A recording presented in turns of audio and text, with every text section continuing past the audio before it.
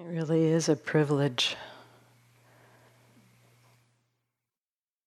to have this opportunity to share the Dharma with you, to share in your unfolding of your practice. Looking out at you, I'm so happy.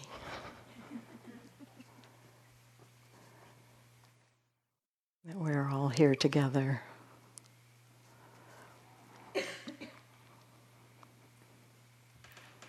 This is such a rare thing that you would choose to do this, that 80-some people come for this long. Watch your minds.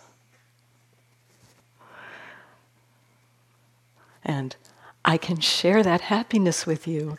There's not so many people that would understand, well, why is watching your mind so good? Yeah, so thank you.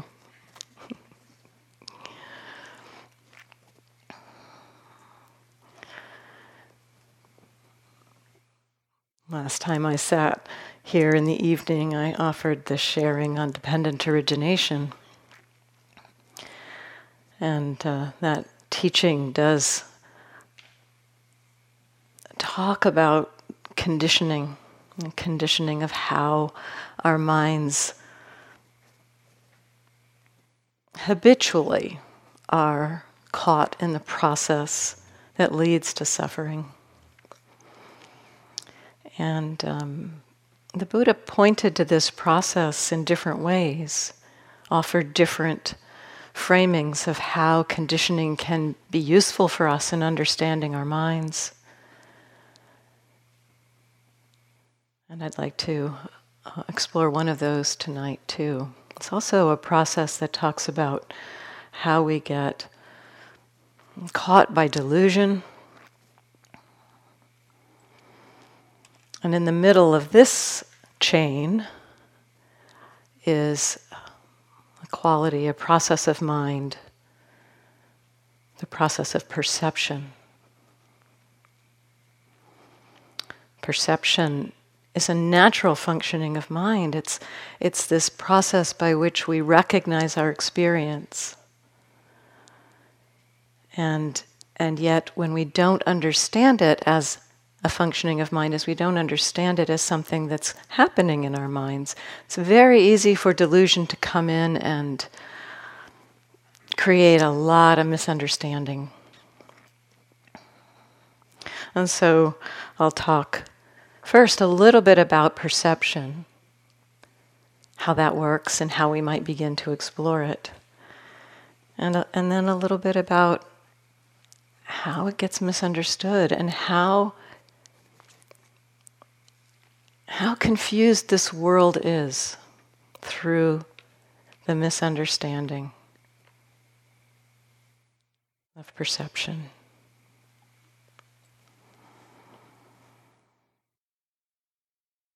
So this process of perception is very simple in our minds. It's a natural process of our minds that helps us to navigate the world.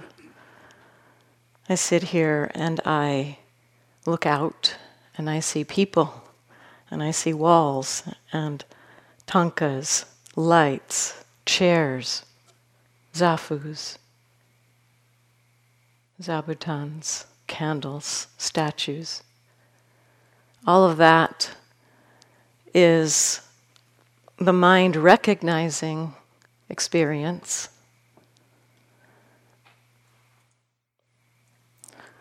So this process of recognizing our experience is incredibly useful to us. When we were first born, we didn't have much of this capacity to distinguish all of these things and have names for them. And so it's something that we've learned. We've learned to give names to things. And this is a piece of the process of perception. Perception's actually broader than just naming things, recognizing things through our language capacity. But this is one of the main ways I'll speak about it tonight. And it's very useful for us. If every time I came into a room like this, I had to figure out, oh, those are people. Oh, those are lights. Oh, that's a wall. Okay, don't walk into that. If every time I walked into a new space, all of that had to be figured out, it would be exhausting. And so we can kind of think of, in some ways, perception as a shortcut that really helps us to navigate our lives. And so this process of perception in the Buddhist teaching is understood to be connected with memory, that we begin to recognize experience because we've been taught, this is a person, this is a chair, this is a light. And that it's sort of like what happens for us when we enter a space. It's our mind will do this kind of, it's almost like a search. We'll say, what is this? And it kind of searches for the closest pattern match. It says, oh, it must be that. And our minds do a really good job of this. They do a really, really good job of this.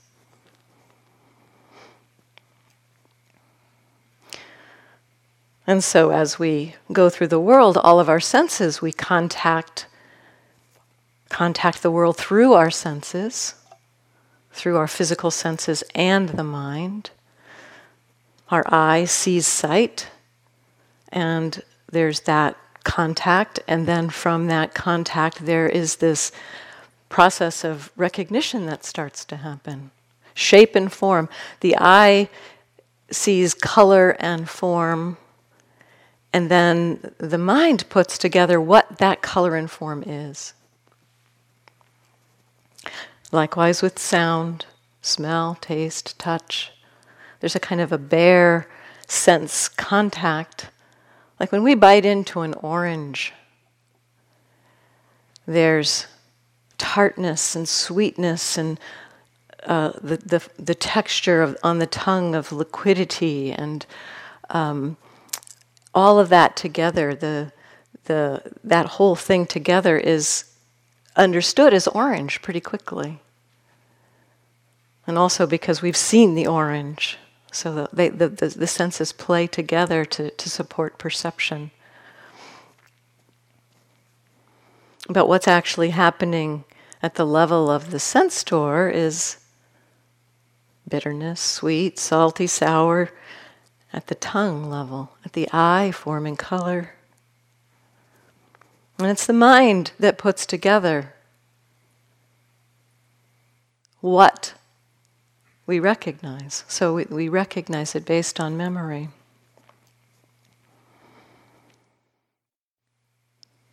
And so perception is a process that's very useful, and yet it is easily misinterpreted.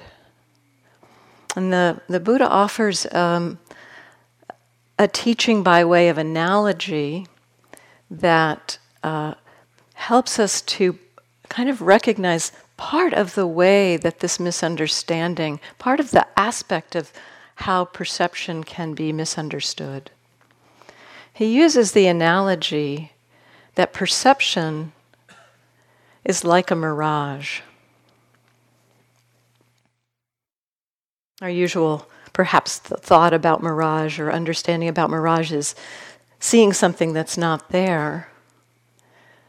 But what a mirage actually is, and I'm pretty sure at the time of the Buddha they understood this. This is what it's described in Wikipedia, what a mirage is. So the classic mirage is seeing water in a desert.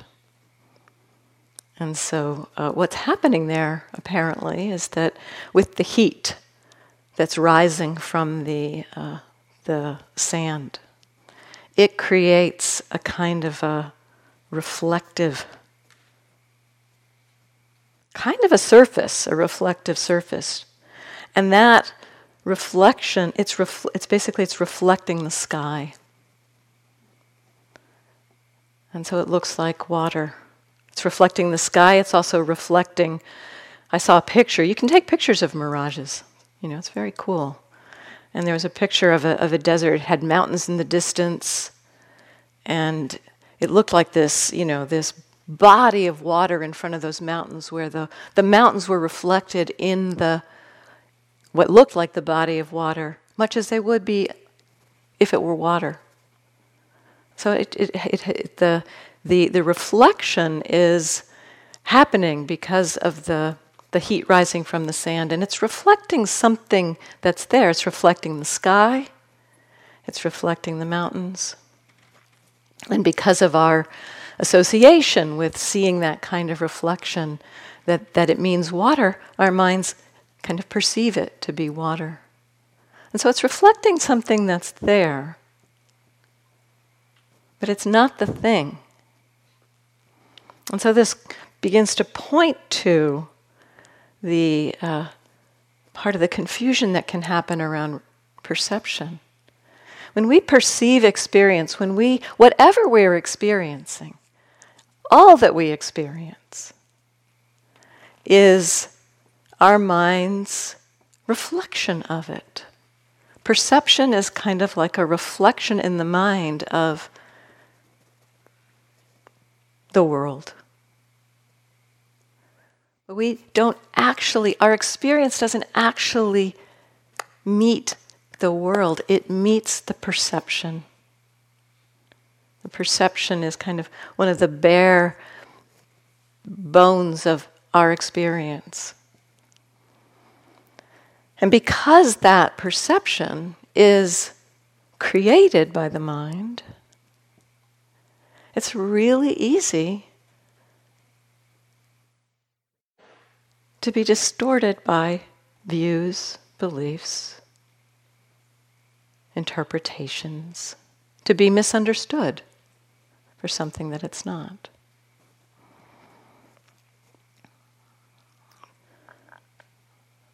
And so this analogy points to the way, essentially, our delusion takes that representation of reality to be reality.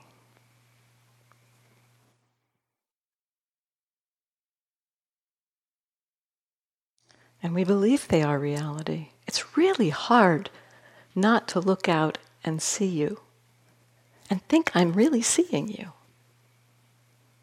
I know that what's happening is that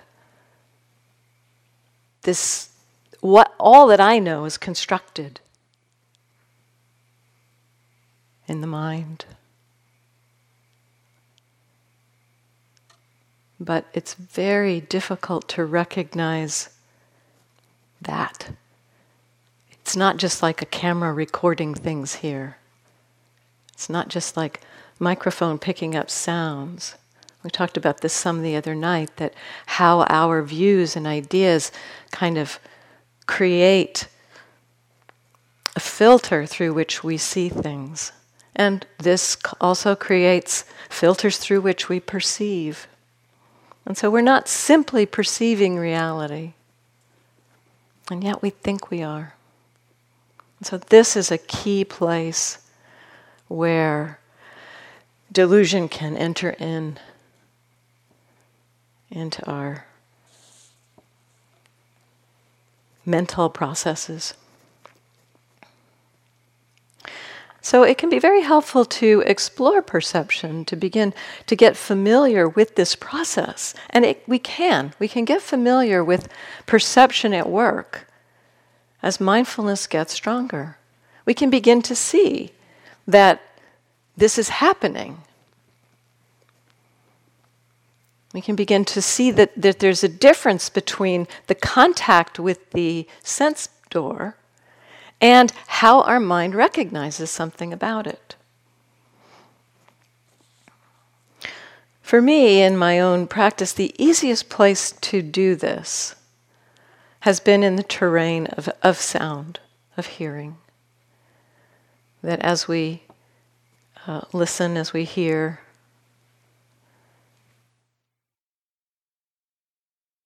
there's that sound that's coming from outside that by now we all recognize as froggies. That's Greg's perception, froggies. But we can begin to notice, as the mindfulness gets a little bit more, gets strengthened, we can begin to notice that there's the sound, which is pitch and tone. And then there's something that goes on in the mind. And it might be the word frog that comes up in the mind. Or it might be an image, if you've seen the frogs, it might be an image of a frog. I actually have seen images of these frogs. I have no idea what they look like. But I've created something, a frog-like thing in my mind. And that's how it was perceived. Rather than it being a word or my mind saying the word frog, it created an image of a frog. And so perception, so there's the hearing, and then there's the identification of what is heard. And that identification can happen like it can be a form of a thought. It's like a really rudimentary form of a thought. And because it's a form of a thought, it can happen like any other thought. So it might come in as a visual image, it might come in as a word, it might come in. I've even sometimes seen perception as if I was reading the word. Frog. So that's another way that perception can happen, or thoughts can happen as if we're reading the sentences. Sometimes thoughts can happen as if we are kind of a kinesthetic sense.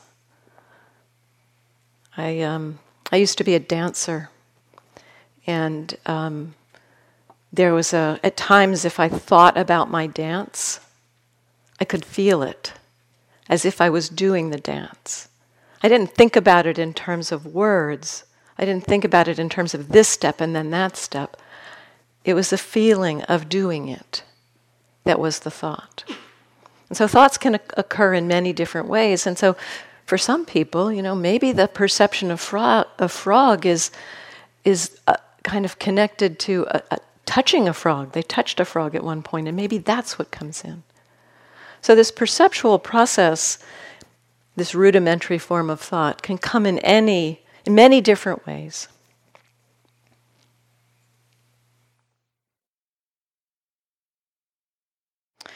Sometimes it can almost seem like, if it comes as a word, there's hearing something, and then the mind labels golf cart or sneeze or rustling or chair squeaking. So your mind might recognize, perceive the sounds and name them, and it can almost seem like labeling. If you've done any of the noting, the mental noting, sometimes it can seem like this perceptual process is, when we start to see it, it's almost like labeling run amok. But we can't. One thing that I often, when I talk to people, if they say, I just feel like I'm labeling everything, I say, well, is it something you're doing? Are you consciously trying to label frog and chair? Or is it just happening? And many times people will say, no, it's just happening. I'm not doing it. Perception is not self. Perception is something that happens.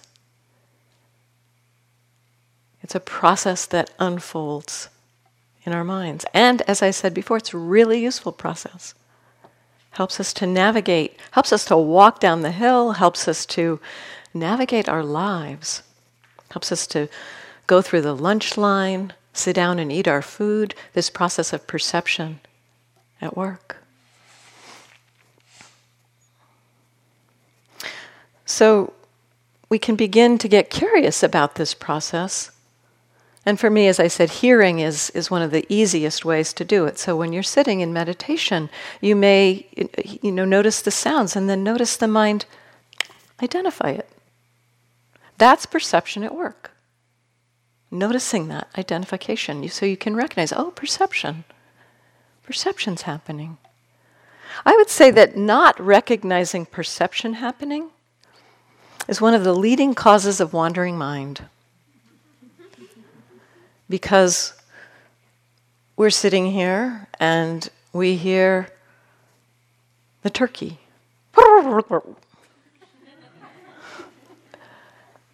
And if we don't clearly notice that the mind has perceived turkey, we may start thinking about turkey.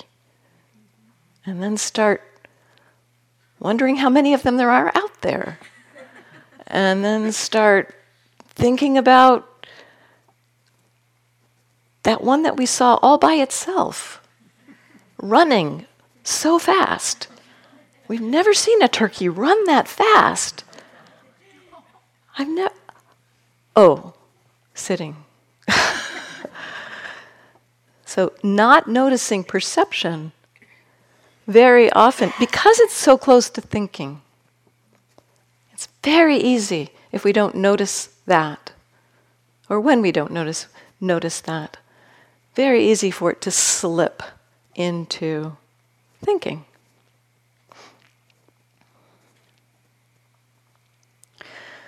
So perception also affects other aspects of our experience. There's how we perceive things. It's not the perception itself that has the impact really, but it's kind of like all the associations that come with that perception that can affect us.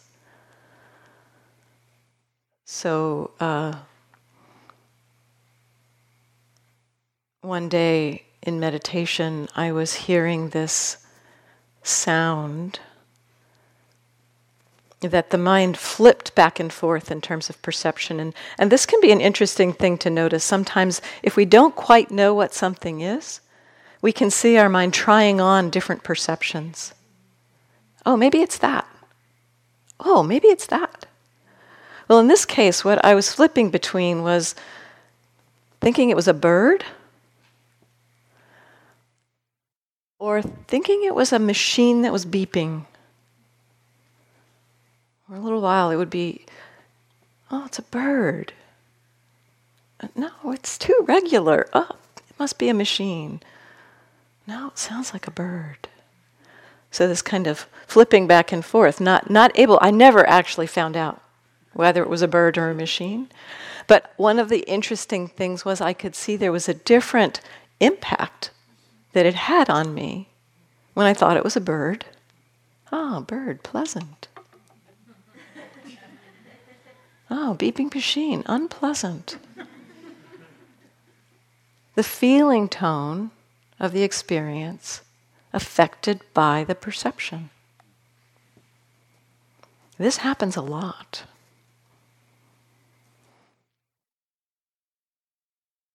Kind of the classic example.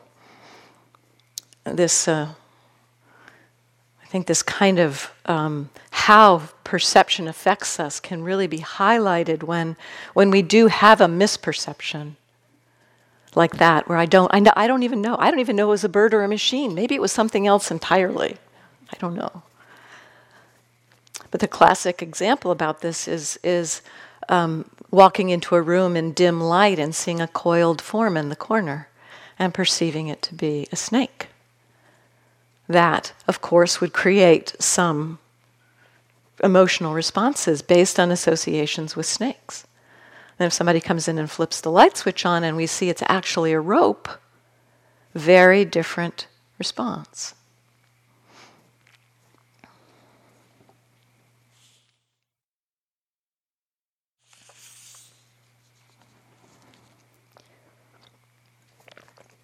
Another aspect of perception that I'll just mention, because at this point in the retreat, this could be happening. our minds try to perceive whatever is going on. Whatever experience is happening, whatever sight, sound, smell, taste, touch, or whatever's arising in the mind, the process of perception kind of tries to recognize it, tries to identify it in some way. And as we enter into unfamiliar states of meditation, our mind still will try to recognize it. Sometimes our mind will attempt to recognize the experience. At least in my sense, what's happening, I don't really know what's going on here, but I do have times when I'm experiencing something that maybe feels broad, vast, expansive, and an image comes into the mind like seeing the night sky or seeing an expanse of grass. Just the vastness of the mind. It's like the mind is creates a perception of it through analogy.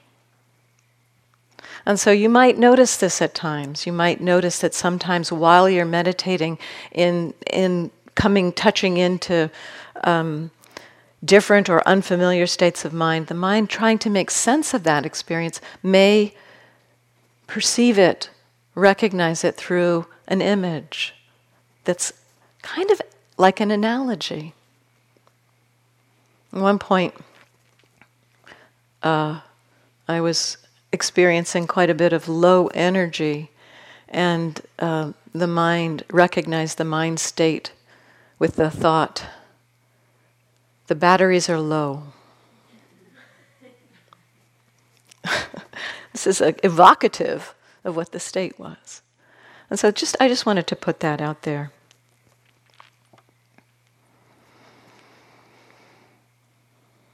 And so the texts, the Buddha, the teachings in the Pali Canon offer a teaching. Some of the key teachings around perception point to how it is tied up with deluding influences when we're not aware of what's happening. The analogy that I mentioned around the mirage is one of those teachings, pointing to the deluding influence of perception. There's a particular quality in the mind, a function of the mind that has a very delusive capacity. That is the process of Papanca.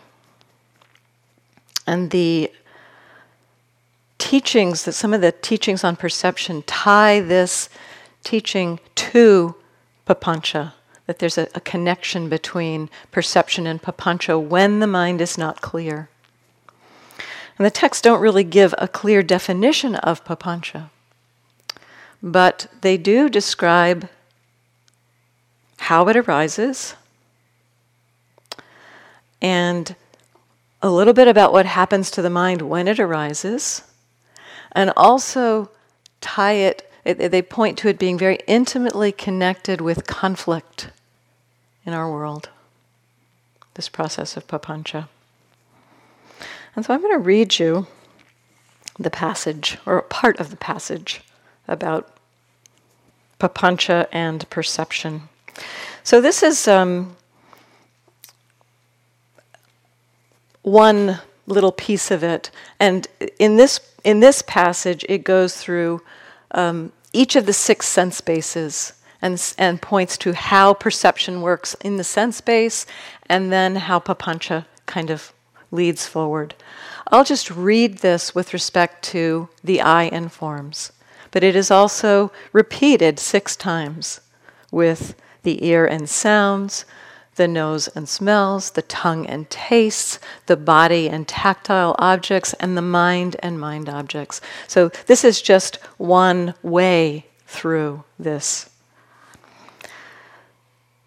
Dependent on the eye and forms, eye consciousness arises. This has a flavor very much like dependent origination, because it is conditions coming together that lead on to the next thing. So dependent on the eye and forms being light, striking the eye, bouncing off of objects in the world.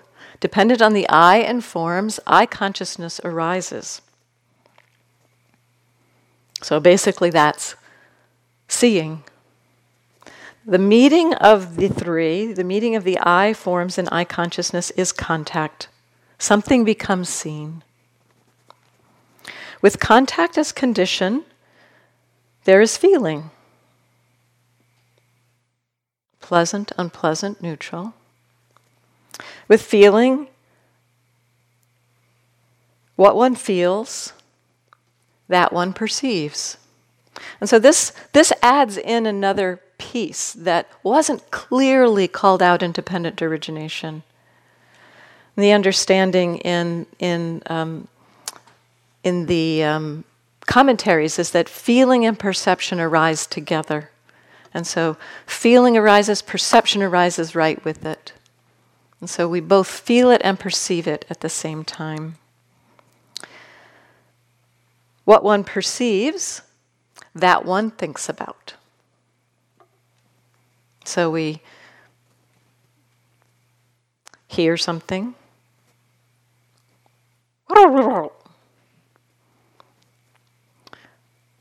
There is a feeling associated with that and a perception of turkey. And then there's a little bit of thinking about it. I mean, it's not just the bare perception. Maybe the perception was an image of turkey. And then we start, oh, that's a turkey. I wonder how many there are. So there's just a thought about it. What one thinks about, that one mentally proliferates. This is the word for papanca that's translated here, mental proliferation. And so in some ways, this mental proliferation has been talked about and is still often talked about in terms of proliferation of thought. That kind of description I gave before of, I wonder how many turkeys there are. Oh, maybe, I wonder about that one that got separated before, and just, kind of the mind goes off into thought. This is one understanding of what papanca is, the mind that's kind of run amok in thought, basically loss of mindfulness through lots of thinking. And this is a very common way for perception to function in a mind that is not very mindful, that we perceive something, we look at it, we recognize it, we think about it, and then we start thinking about how is it in relationship to other things I've thought about and other views that I have, and we're off. And so that is one way that papanca is understood, as being this mental proliferation, lots of thinking.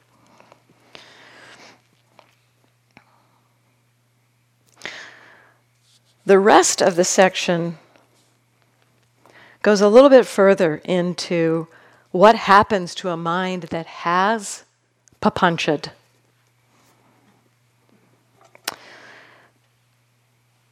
With what one has mentally proliferated as the source, perceptions and notions born of mental proliferation beset one with respect to past, future, and present forms cognizable through the eye. And so this is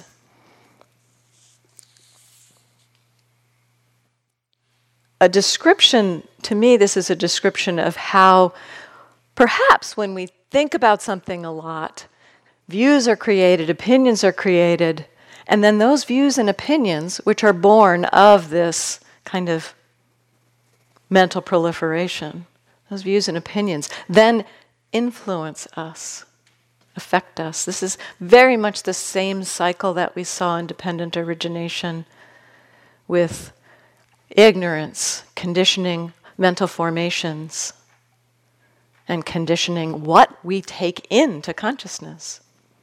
And so here it's perception leading to views and opinions and ideas, that those views and opinions and ideas then affect how we take in information. So that that perception of whether it was the sound, the beeping sound, If it's just beeping, maybe it's neutral. And so maybe the first thing that hits the ear is just neutral, just the sound beeping. And then the mind has another layer of perception. So the first level of perception is kind of beeping. And then there's another level of perception that happens, which is bird or machine. And that extra level of perception then influences the feeling.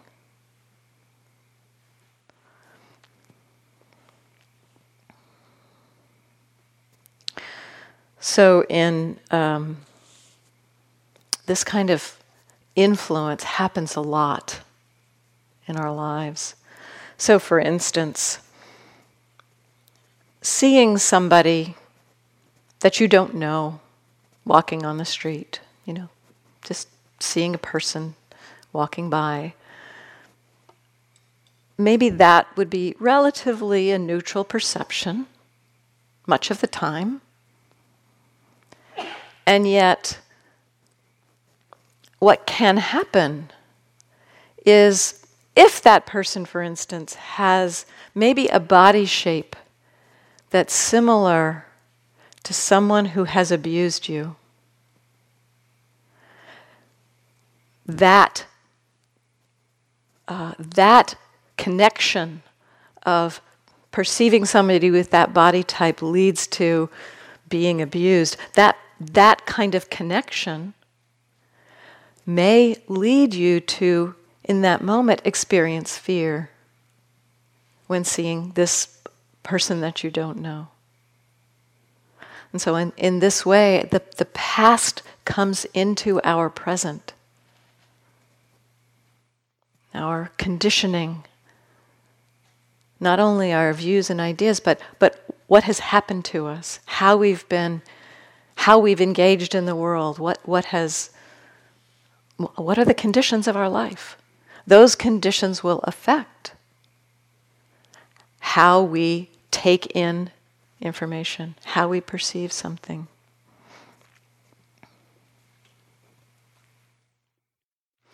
So this teaching of Papanca, I got interested in this word partly because other translators translated it differently than Bhikkhu Bodhi. The translation I read here was from Bhikkhu Bodhi. I think Thanissaro Bhikkhu uses a translation objectifies. The Papanca means objectification. And other teachers also point to that this word means something more than just a lot of thinking. Because there are other places in the texts where this word, when there's a place where it says, freedom is for one without Papanca. And it's tied very closely to a mind that is free from Papanca, is tied very closely to a mind that is free from greed, aversion, and delusion, is liberated. And so, reading that text, I thought, this has got to be much deeper, much more profound than simply a lot of thought. Because you can have the mind being free from thought and just be very concentrated and not be terribly free. And so I got a little curious about this and began to explore a little bit, what it might mean if it does mean something more like objectification. There's a teaching story that might help us here to understand something about this getting tied up around perception. And it's this. This is actually in the Pali Canon. This teaching story. It's a story I'd heard when I was a child. The story of the blind people and the elephant. Many of you have probably heard this story, so I'll just briefly recap it. There was a story in a kingdom, a long ago kingdom. The king asked his elephant trainer to bring an elephant and to gather the blind people who were in the village and to show the blind people the elephant. And so the elephant trainer did this, and he brought the elephant and the blind people together, and the king says, show the people the elephant. And some of the people he showed the leg. They touched the leg. Some people touched the tail. Some people touched the ear. Some people touched the side of the elephant. And each one then, when asked, the king then asked each one, so tell me what an elephant is. What is an elephant like? And each one had a different answer. Those who touched the leg said, an elephant is like a post. Those who touched the tail, an elephant is like a broom. The ear, it's like a winnowing basket. The wall, it's like the side of a storeroom. I mean, the side of the elephant, it's like the wall of a storeroom. So they each had different perceptions, naturally. Very naturally had different perceptions of the elephant. Where the story gets tied into our exploration of Papanca, in the story, hearing each other describe, oh, an elephant's like this, they got into fights about it. They said, no, you're wrong. I know from my direct experience, an elephant is like a post. It's not like a winnowing basket. You're wrong. An elephant is like this. An elephant is not like that. And they came to blows over this. Now this happens in our world, basically. It happens. In this case, this is kind of what's happening here is the people are taking their perception to be the elephant. So it's not just that they're saying, well, this is what I experienced. You experienced something else. That's interesting. Wow. There's a kind of a reification or this is what I experienced and this is truth. This is the elephant. So it's coming back to the analogy, it's taking something to be real, that's something that's just based on experience. That's just the experience. And so there are places in the teachings where the teachings point to this process of papancha leading to ideology, quarrels, war. This, he says, is the root of conflict. So this process of perception, if we look at it a little more closely here, this process of papancha, when we perceive something, one of the first things that happens, perhaps, is that the mind takes it to be reality. At a very basic level. We believe our perceptions to be what's out there, rather than understanding that the perception is a construction of the mind. So possibly this process of papancha has to do with this process of mind that creates the concept associated with the perception and takes that concept to be real. Believes that conceptualization to be real. So we can't live without perception and concepts. They have to happen. But what part of the process is problematic is not recognizing that it's a process, that it's a construction of our minds.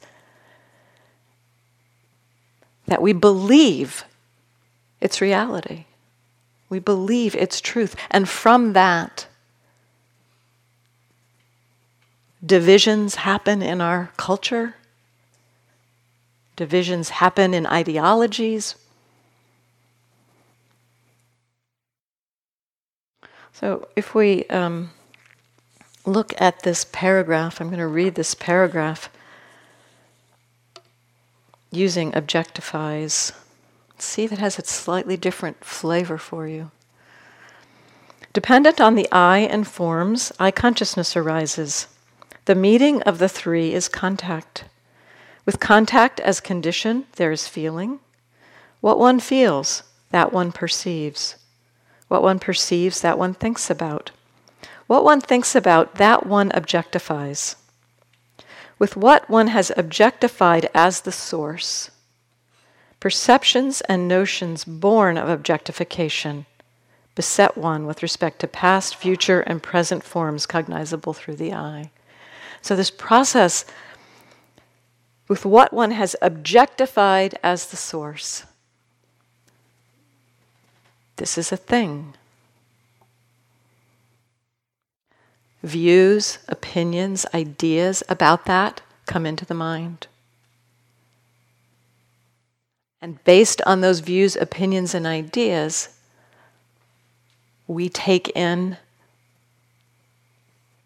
the rest of our world. So one thing I find interesting about objectification, this word objectification, is that it is, you don't have an object without having a subject. And so this is another piece of the equation here with Papanca. If the mind is objectifying something, creating it as a thing, it's simultaneously creating an I separate from that thing.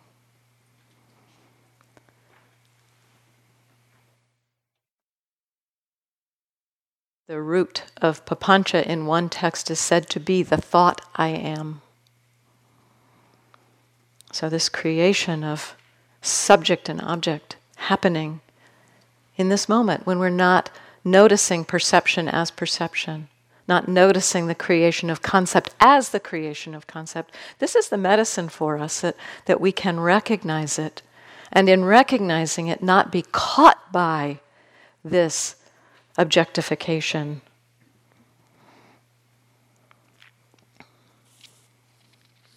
One scholar, a Pali scholar, Professor Palihawadana, says, this process of distorted perception, because that's what happens, Papanca distorts perception. This process of distorted perception, of placing every bare perception into a framework of emotions and beliefs that have come out of our past, our history, our conditioning, robs the freshness out of our experience. But we're not aware of this constant interference of the past.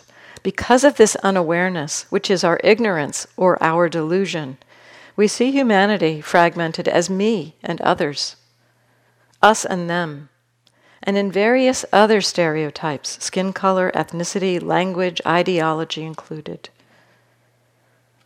And so this misunderstanding around perception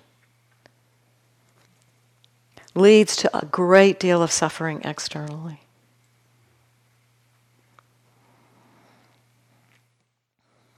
I think I have time for this. This is at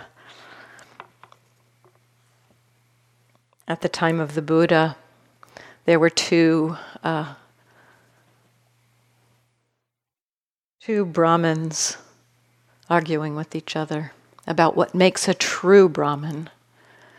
One said, what makes a true Brahmin is the lineage of pure birth.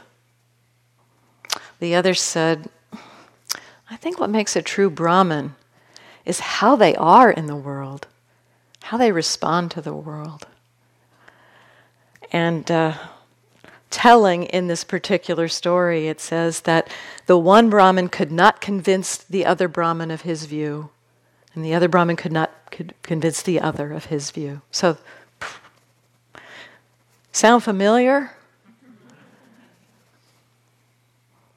This kind of cementing our opinions, our views, based on our beliefs.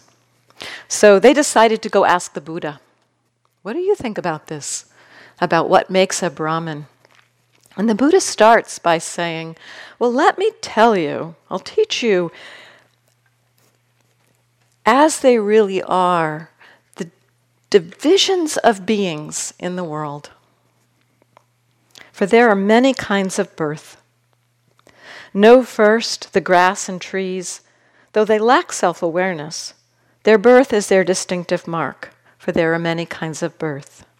Next come the moths and the butterflies, and so on through the ants and the termites. Then know the kinds of quadrupeds of varied sorts, both large and small.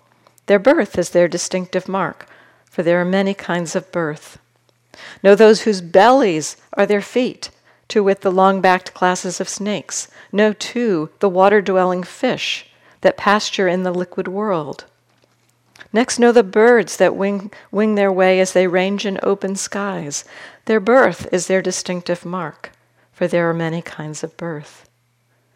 While in these births, the differences of birth make their distinctive mark.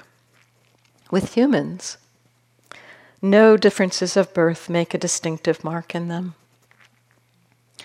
Nor in the hairs, nor in the head, nor in the ears, nor the eyes, nor in the mouth, nor the nose, nor in the lips, nor the brows, nor in the shoulders or the neck, nor in the belly or the back, nor in the buttocks or the breast, nor in the genitals or in the ways of mating, nor in the hands nor the feet, the fingers or the nails, the knees nor the thighs, nor in their color or their voice. Birth makes no distinctive mark as with other kinds of birth. In human bodies in themselves, nothing distinctive can be found. Distinctions among human beings is purely verbal designation. So verbal designation is based on perception. So we see differences in human beings. We perceive differences, tall, short, different hair color, different skin color, different genders. We see differences. What the Buddha is pointing to here is that there are no fundamental differences. It's verbal designation that creates these differences. And the reason he's pointing to this is around this question of Brahmins, because there was this belief by the one Brahmin that it's the lineage of birth that makes a difference. Having pure lineage of having been Brahmin 7 generations back, this makes one a Brahmin. And the Buddha says it's action that makes one a Brahmin. What kind of birth you have has no bearing on that. One can become free, one can become liberated, no matter.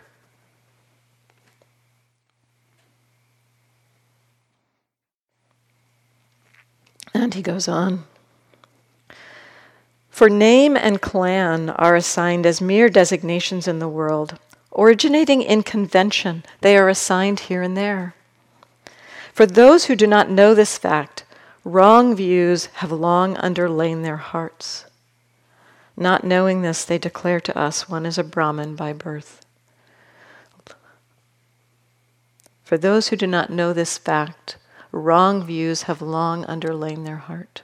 The belief that these distinctions are somehow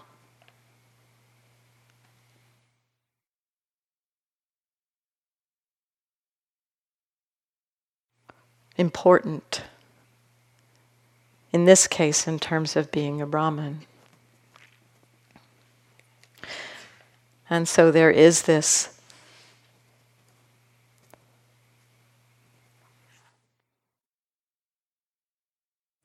way that these distinctions that we make, when we create ideologies around these distinctions, strong views around these distinctions, this creates so much suffering externally in our world.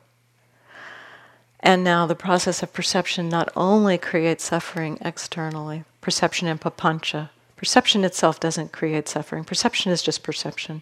But it is this misunderstanding, this reification. Reification's another good word that could be used to translate Papanca, I think. Reification meaning taking something to be concrete that is not.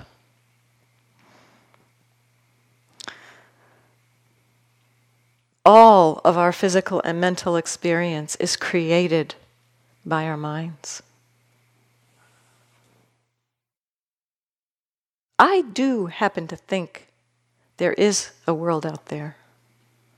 I think you're out there. I believe that I don't think I'm just sitting like a brain in a vat. So I think there is a reflection. This is a reflection of reality, what's being experienced. And I think it does a pretty good job. Our brains do a pretty good job. Our minds do a pretty good job of perceiving the world. And yet, this mistake of believing it to be reality. Delusion basically convinces perception to believe in the reality of perception. That we're experiencing something out there rather than what's happening, rather than it being constructed by our minds. Everything that we experience, without exception, is constructed in our minds.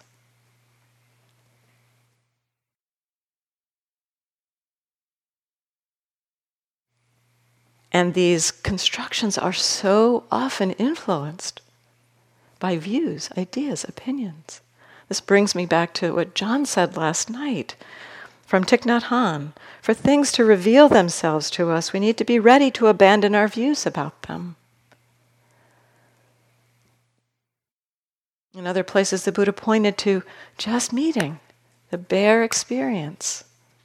In the seen is only the seen. We take in this, no, this is what is seen. This is what's perceived.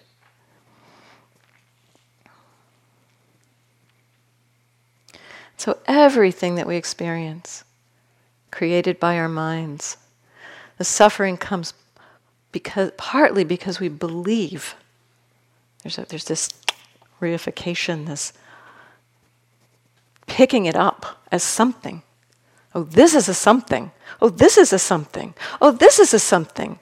And we have these somethings that we like, that we want more of. We have these somethings that we don't like, that we want to get rid of. So suffering. We're back to suffering. Craving and clinging, this wanting things to be a certain way. Craving and clinging, I think we all are really familiar with now. This is something that happens in our mind. Craving and clinging are a construct of the mind. Embedded in them is delusion that believes that there's something to cling to, something to crave.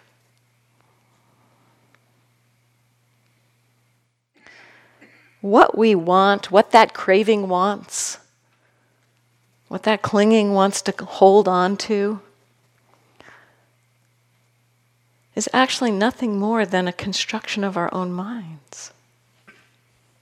And so, craving, clinging, are processes in our mind that are contributing to suffering. But what they want, what they crave is nothing more than a blip in our minds too. It's another construct of the mind.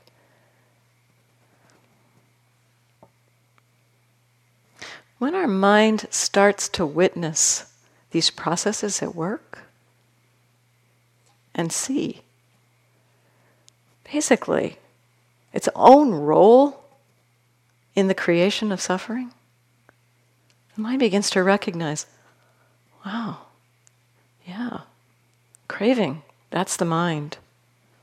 Wow, what craving wants, that's the mind too. When the mind begins to witness its own role in the creation of suffering, wisdom begins to grow around that understanding that helps the mind let go of those misunderstandings, helps the mind release these processes of delusion. Now let's sit for a moment.